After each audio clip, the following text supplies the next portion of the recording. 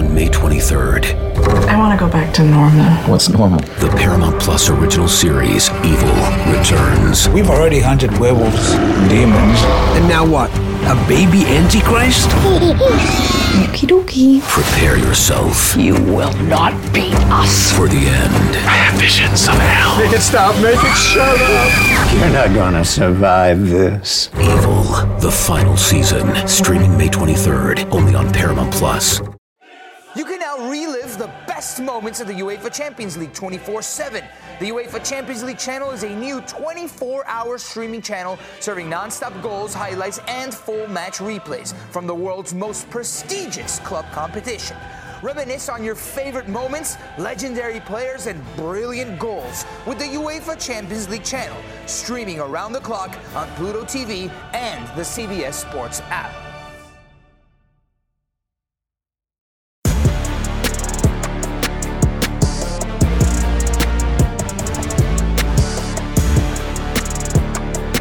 Welcome into another edition of the Gig'em 24/7 Sports Podcast. I am Andrew Hattersley, joined by a special guest today, David Ware, who does a great job running App State Mania on the 24/7 Sports Network. And as A&M gets ready for Appalachian State this week, really encourage people to head over there and check out his work as well. David, how are you doing? And thanks for coming on the podcast. Yeah, great to be with you. Looking forward to making a bucket list trip to College Station and experiencing the game day down there. Yeah, that was one of the first things I wanted to ask you was Appalachian State's obviously no stranger to going on some of these, big trips. They went to Penn State in 2019 or 2018 and North Carolina 2019, Miami 2021. What's been the talk and buzz about heading down to College Station and that game? Well, I think it's the kind of conversation you'd expect around it. Texas A&M is its own brand, and that's a game day environment that's got a lot of mystique around it, and I think any college football fan would like to be a part of that. And then there's the added element of it being an SEC game. We've not had a ton of SEC matchups over the year. Been to Auburn, been to LSU. We've done a game at Tennessee. This is something really unique for our fan base. Obviously, we've got alumni in that Texas market too, so it's a great opportunity for them to be able to come out and see the home team on the road. It's a great matchup, and I think it's one of those opportunities we have as a program, especially one that has really run some Power 5 teams to the wall. We always come in with maybe a little bit of added pressure, but it's pressure that the program wants. Yeah. They've obviously had the big upset that everybody remembers over Michigan, and Jimbo Fisher talked about that yesterday. Just that he saw this App State program really, on the cusp of beating somebody when App State went to LSU a couple of years before that, and he really spoke highly of their ability to play in any sort of conference. What did you make of those comments, and do you think that's something that App State could play in a Power 5 conference potentially and have success there? Well, it's a much debated topic among App State fans, and as bizarre and frequent as realignment has been over the past few years, I'd never rule anything out. I think from a football perspective, certainly App State has shown that they can compete on that level. But I think we all understand the resources that takes financially. And, it's not just about competing in football. You've got to have an athletic program in general, the facilities in general, and a lot of other things that accompany that if you want to be able to be truly competitive at that level. And, I don't know anyone who wants to make a jump and not compete. It's not enough just to be there.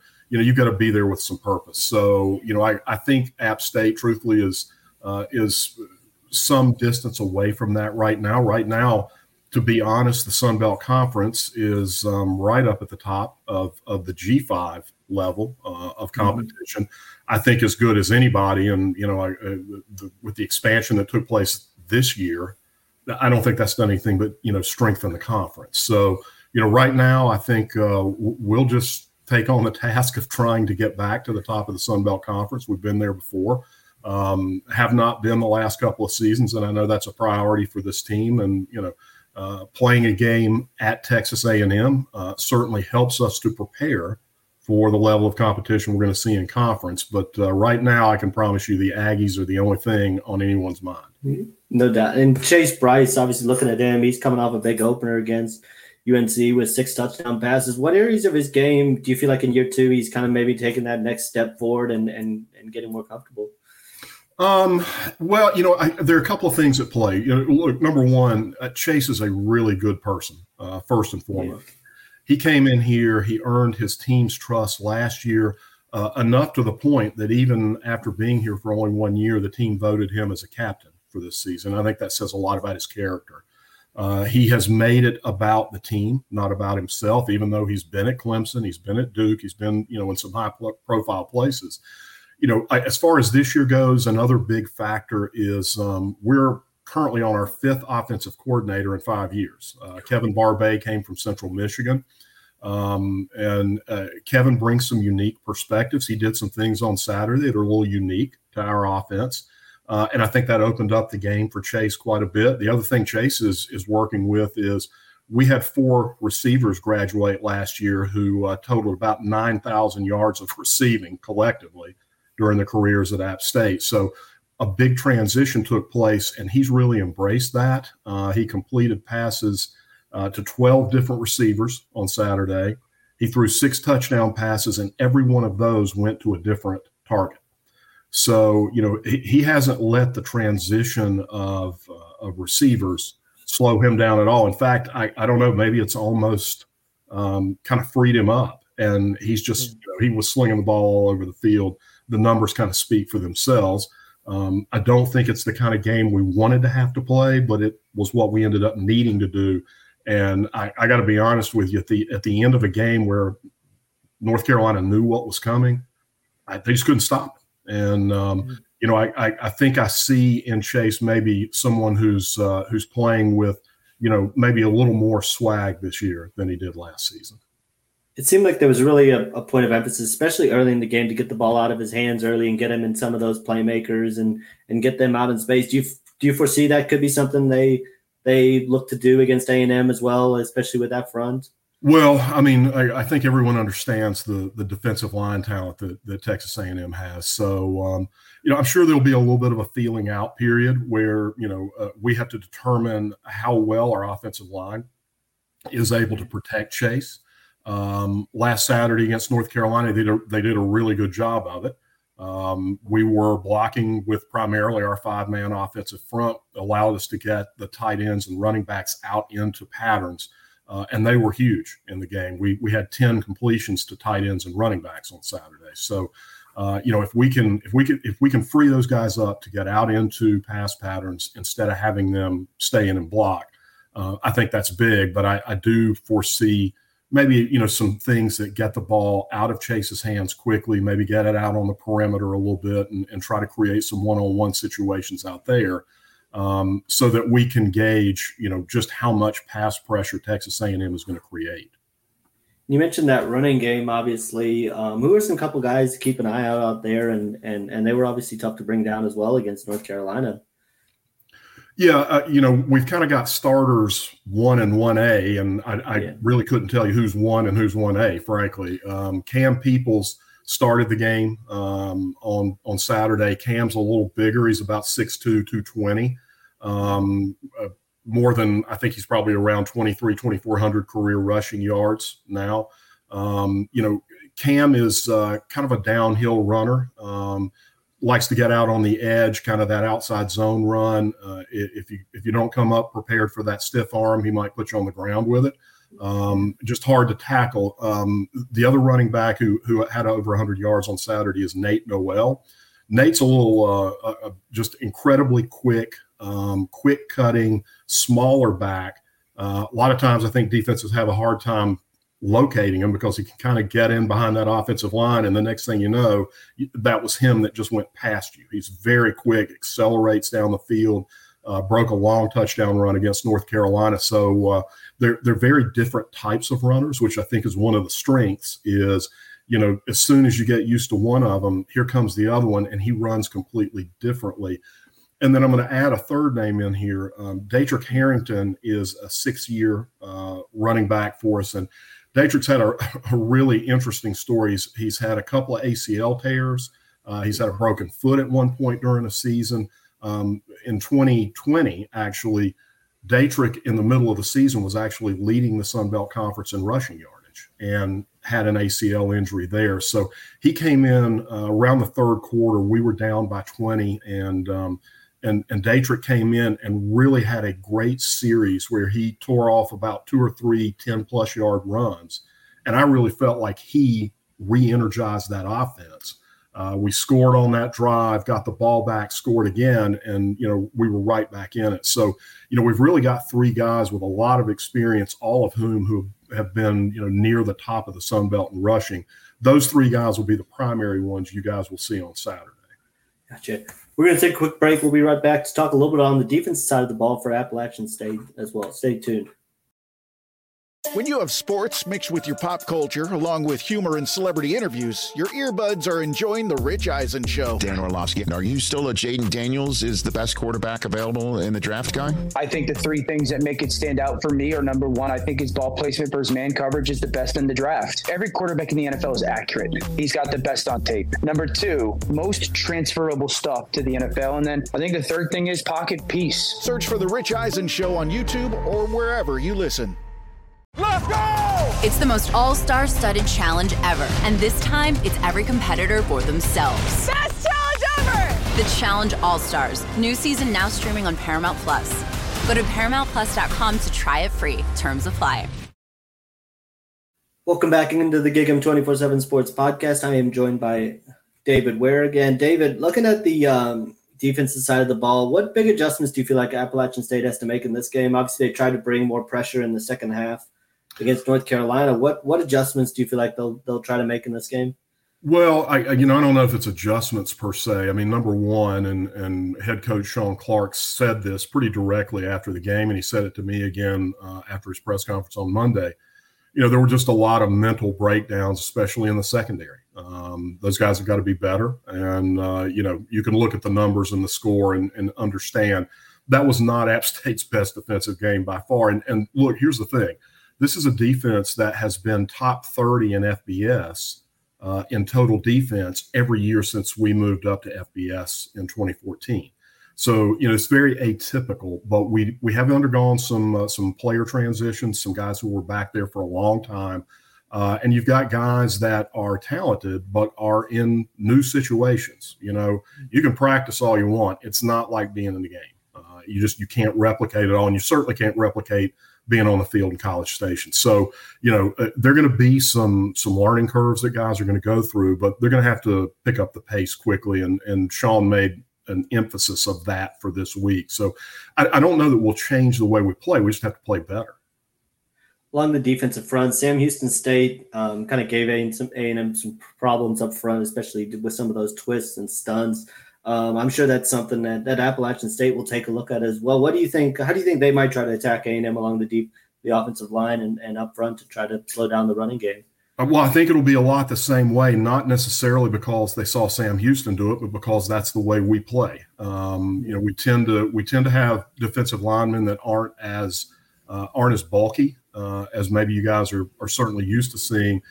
We do rely on speed. We do, I wouldn't call it terribly exotic. They're going to slant and do some of that stuff and try to get into gaps.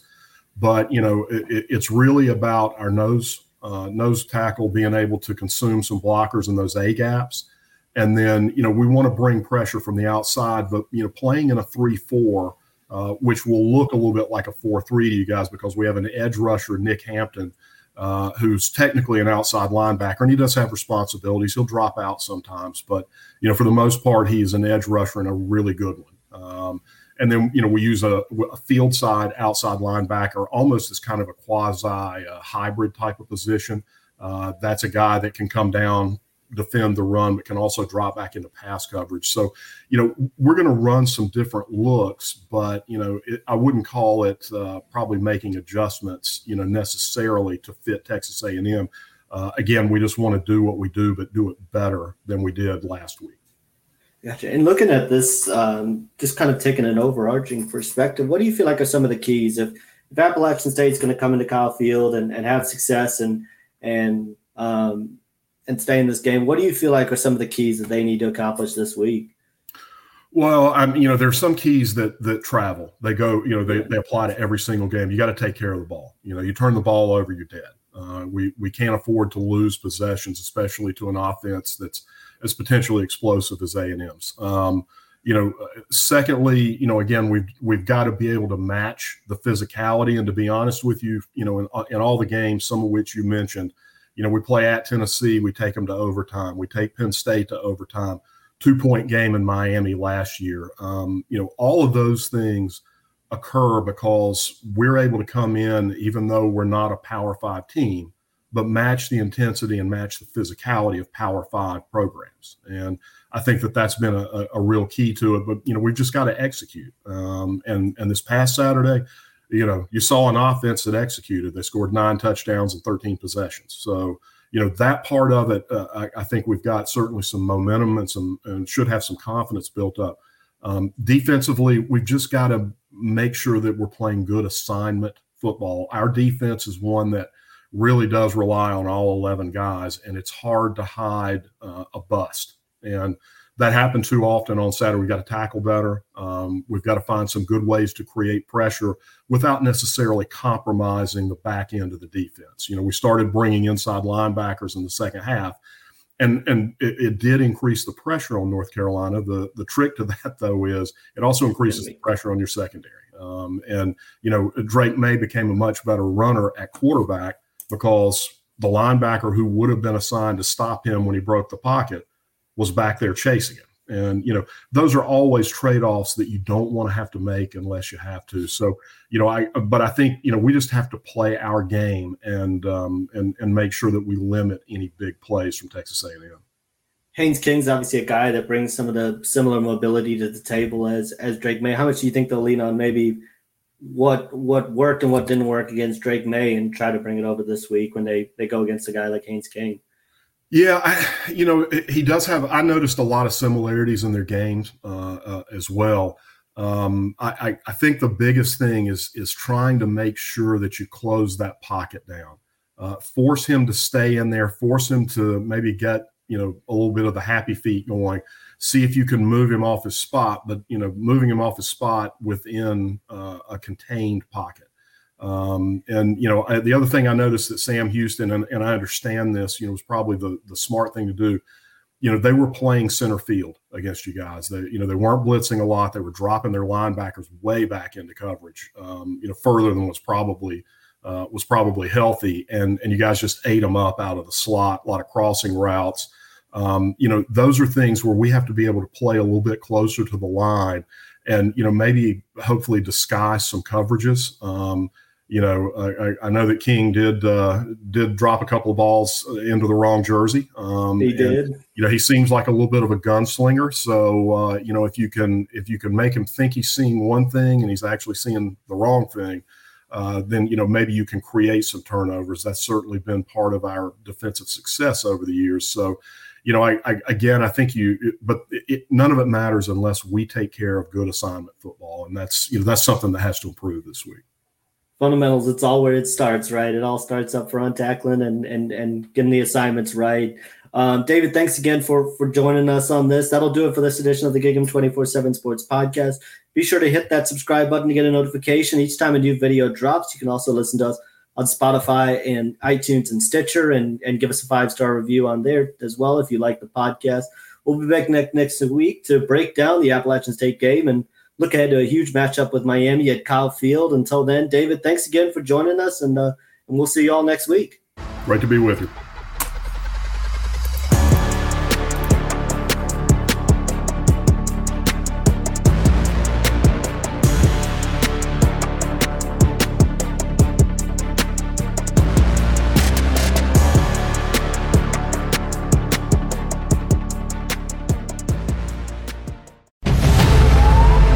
New CBS Sunday. You collect rewards, right? This is how I make my living. When something is lost, everyone's looking for something. He finds it. You strong swimmer? So-so. So-so's okay. Justin Hartley stars. How you survive, you make quick, smart decisions, and you never let panic take the wheel. Sounds cool. It is cool, actually. Very cool. Tracker. New Sunday on CBS and streaming on Paramount Plus.